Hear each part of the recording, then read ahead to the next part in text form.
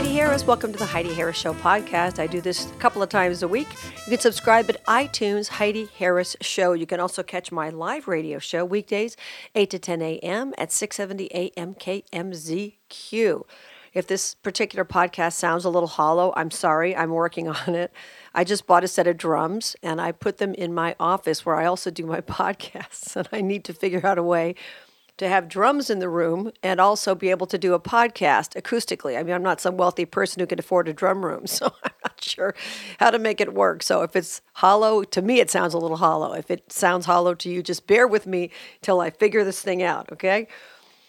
Couple of things I'd like to chat about. One of them is Jim Acosta. Now, I'm not one of those folks who's on the right, who hates every left-leaner, and I don't hate everybody in the press, and I don't hate everyone on CNN or MSNBC or any of those things. I've been on cable TV hundreds of times, mostly on MSNBC, some CNN, some Fox, mostly MSNBC. And everyone there has always been nice to me. So I'm not going to, whether it's the hosts or the producers or whatever, everyone's always been great.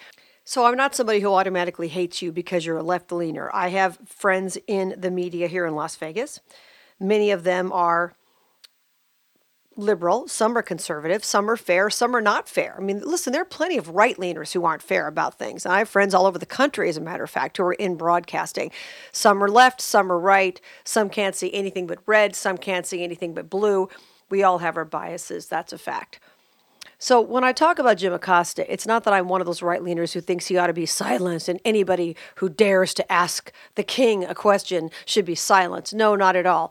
I think we should have a free press. We should have a press that asks the president questions that are tough, where you don't necessarily want to answer them as a political leader. But that's the beauty of America. One of the great things about it is we actually get to have these press conferences. I mean, think about how many places in the world never have press conferences. The public officials never meet with anybody. They're never accountable. They're never even asked a question, much less have to deal with the ballot box. And if they do, the whole thing is completely forged. So there's not really any point in it, right? So most of the world does not get to do what we do, get to have press conferences and that kind of thing. That being said, as somebody who's been on the radio for 20 years, I have interviewed thousands of people and I'm pretty good at it. That's one thing I know how to do really well.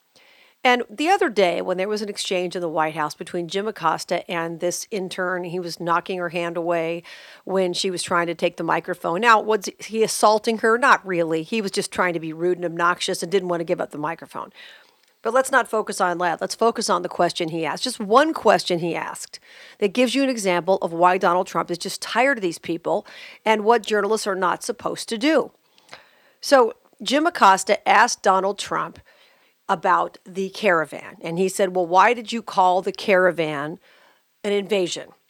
And Donald Trump said, well, because I think it's an invasion. Now, what Jim Acosta should have said, what any reporter would have said, what I would have said, and I don't consider myself a journalist technically, but I would have said to my guest, could you please explain to us why you considered it an invasion?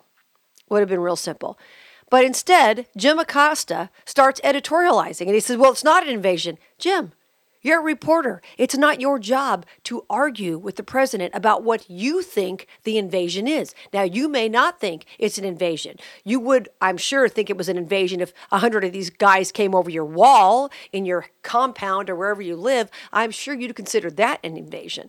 But the fact is, whether you agree or disagree, it's not his job to argue with the president. That's not the same thing as asking a tough question. I have no problem with asking a tough question.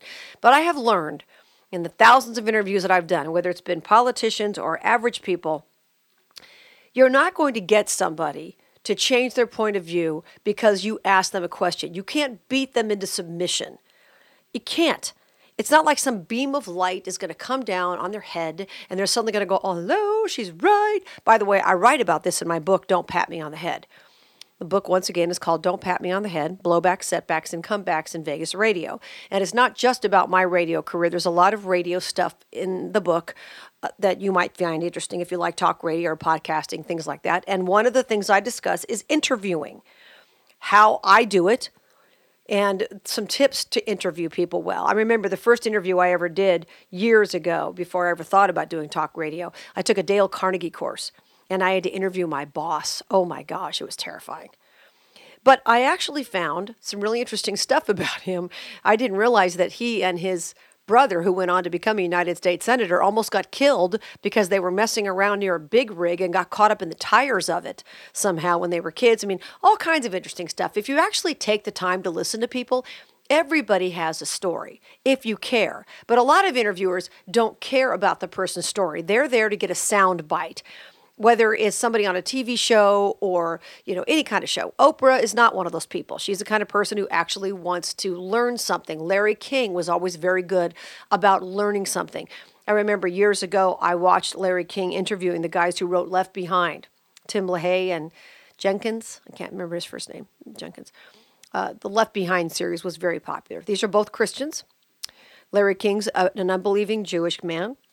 And Larry King was so nice to them and asked them very, very good questions, actually wanted to hear what they had to say. What a concept, huh? Listen to them politely, and they were very polite to him. They have a different point of view about where heaven is and how you get there and who do you have to believe to go to heaven. Has Jesus already arrived? Is the Messiah not here yet? Okay, well, you can still have a conversation. I have friends who are unbelieving Jews, so what? But Larry King was very professional and very nice to these guys. And these guys were very, very popular. Nowadays, I'm not sure if anybody would be that nice to them. I think anybody in mainstream media would probably be nasty or challenging them. Well, you mean everybody? And Larry did ask some questions like anybody would, but you mean everybody who doesn't believe in Jesus is going to hell? Well, that's what the Bible says. That's not what I say. It's not what they say. It's what the Bible says. You may not believe that. You don't have to believe it. No one's forcing you to believe it. But that's what the Bible says. And if I'm a Bible believer, that's what I believe. There you go. Anyway, there are people in the business who are great interviewers. One of my favorite is Neil Cavuto on Fox. I think he's fantastic at what he does. And there are others I don't like so much, and I'm not going to mention their names. But when you're interviewing somebody, if you're trying to get yourself famous, you're trying to get that soundbite that then you can tweet out to all of your followers, you're not really getting the best out of an interview subject. You need to let them talk. I don't mean ramble on. I know how politicians are. If they know you got 5 minutes with them, believe me, they will filibuster. They will fill that time with everything they want to say. They won't answer your question. They are tap dancers. I swear they take a tap dancing course their first day in Congress. I get that. I understand. But there's never been a host in the history of the universe who has beaten somebody into submission and gotten them to admit that they were wrong about whatever. If I interviewed somebody, and I have, who was against nuclear weapons, who was protesting out at Creech, the drones, and all that kind of stuff. You really think I'm going to change his mind about drones by getting him in my studio and beating him into submission? No. Do you think I'm going to change a guy like Tom Daschle, former senator, who's big on single payer? Do you really think I was going to beat him into submission when I had him in studio about health care? Do you think he's going to change his mind because Heidi Harris talks to him for 10 minutes? I don't think so. But when you go back to Jim Acosta and the question he asked, and he was very clear, Mr. President, you called the caravan an invasion. And Donald Trump said, yes, I did. He should have said, could you please explain why you think it's an invasion? But instead, no, it's not an invasion, Mr. President. No, it's not this. No, it's not that. That's what the reporters do now. They're there to argue with the president. They're not there to actually get the facts. It used to be the who, what, where, when, and why was what reporters were supposed to ask. And I know, listen, as long as the press has existed, there have been people who've twisted things. There have been people who haven't really wanted to get the story. They've got an agenda. I get it. Even General Sherman, back in the Civil War, was complaining about the press. He couldn't stand them, the press who would actually follow them around and reveal stuff, and he was always arguing with them. So the press has always had an adversarial relationship with various members of the military leadership, politicians, whatnot. We get that. But we still do need a press because some of them do ask some questions that need to be asked. And if nobody was asking the questions, what would we have? We'd have a bunch of cockroaches without flashlights on. And that's what I feel like I do every day when I get on my radio show and I talk about it or talk about it on this podcast, what I think politicians are doing wrong. And it's worth discussing, and hopefully people will listen or at least look into things for themselves, which is what I've always done with talk radio. Because when I listened to talk radio before I was a host, I heard people like Bruce Williams, who I was a big fan of, and still I think he's still on the air, great talent. And he would talk about all kinds of different topics. He'd been the mayor of a city, he'd been a piano player, he'd been a business owner, he'd been all kinds of things. He was a great talk show host because he could talk about a lot of things. And I remember him talking about the stadium, for example, and how stadiums are a racket. And I said, what? Are you kidding me? I thought stadiums were good for a community. That's what I believed till I looked into it for myself. So what I hope is that when I talk about an issue, that people look it up for themselves and they look into what that person potentially did in the past or they're planning for the future. That's what you need to do. Journalism is supposed to shine the flashlight on the cockroaches. But when you're arguing your point of view, Jim Acosta, instead of actually asking the president to expand on his point of view, which, by the way, if you're a skilled interviewer and you let somebody expand on their point of view, you hand them the rope. They can hang themselves. The president said it's an invasion because da-da-da-da-da-da. Jim Acosta did not have to inject himself into the whole situation.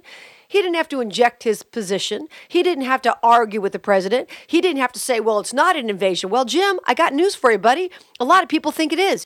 You say it's not. The president says it is. Who cares what you think, Jim Acosta? Nobody cares what you think. You're not the president. You're just a reporter. So now we hear that CNN supposedly is going to bring some kind of a lawsuit. I don't know what the lawsuit's going to involve, but the fact is nobody's entitled to be there. Now, we have a free press, but that doesn't mean Jim Acosta has to be the guy who's there. By the way, if you're professional, Donald Trump's not going to be rude. There are plenty of people who will challenge him.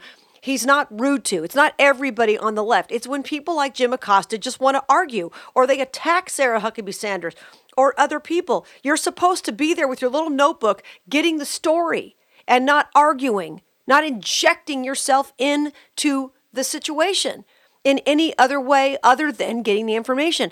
But we have very few reporters anymore. Everybody wants to get that soundbite. Everybody wants to be famous. Everybody wants to get Donald Trump's hackles up. That's what they think is going to make him famous. I'm going to tell you something. If you do your job accurately and effectively, and you do it well for a long period of time, people will find you. Whether you're a TV show, a radio show, a reporter, if you just do a good job, people will find you. There are no shortcuts. You don't get to try to trick somebody or trap them into getting that soundbite so you can get famous because you're looking for that. No. And ultimately, it's going to backfire, which is what it's doing for Jim Acosta. So if you want to pick up my book, Don't Pat Me on the Head, I've got some great tips on interviewing in there and a lot of other great stuff about talk radio and, of course, my career. So, yes, it's a shameless plug, and it's a great stocking stuffer. If you know somebody who likes talk radio or has been kicked around or any of that stuff. And don't forget to join me for my live radio broadcast 5 days a week, Monday through Friday, 8 a.m. to 10 a.m. at 670 a.m. KMZQ. We're having a lot of fun with that, and it's a great lineup. You don't want to miss it. We've got Michael Medved, we've got Larry Elder, we've got Mike Gallagher, Dennis Prager. It's a great lineup at the brand new talk station in town, 670 a.m. KMZQ. Until we meet again, remember, you were created for a purpose. Here's Tony Scottwell.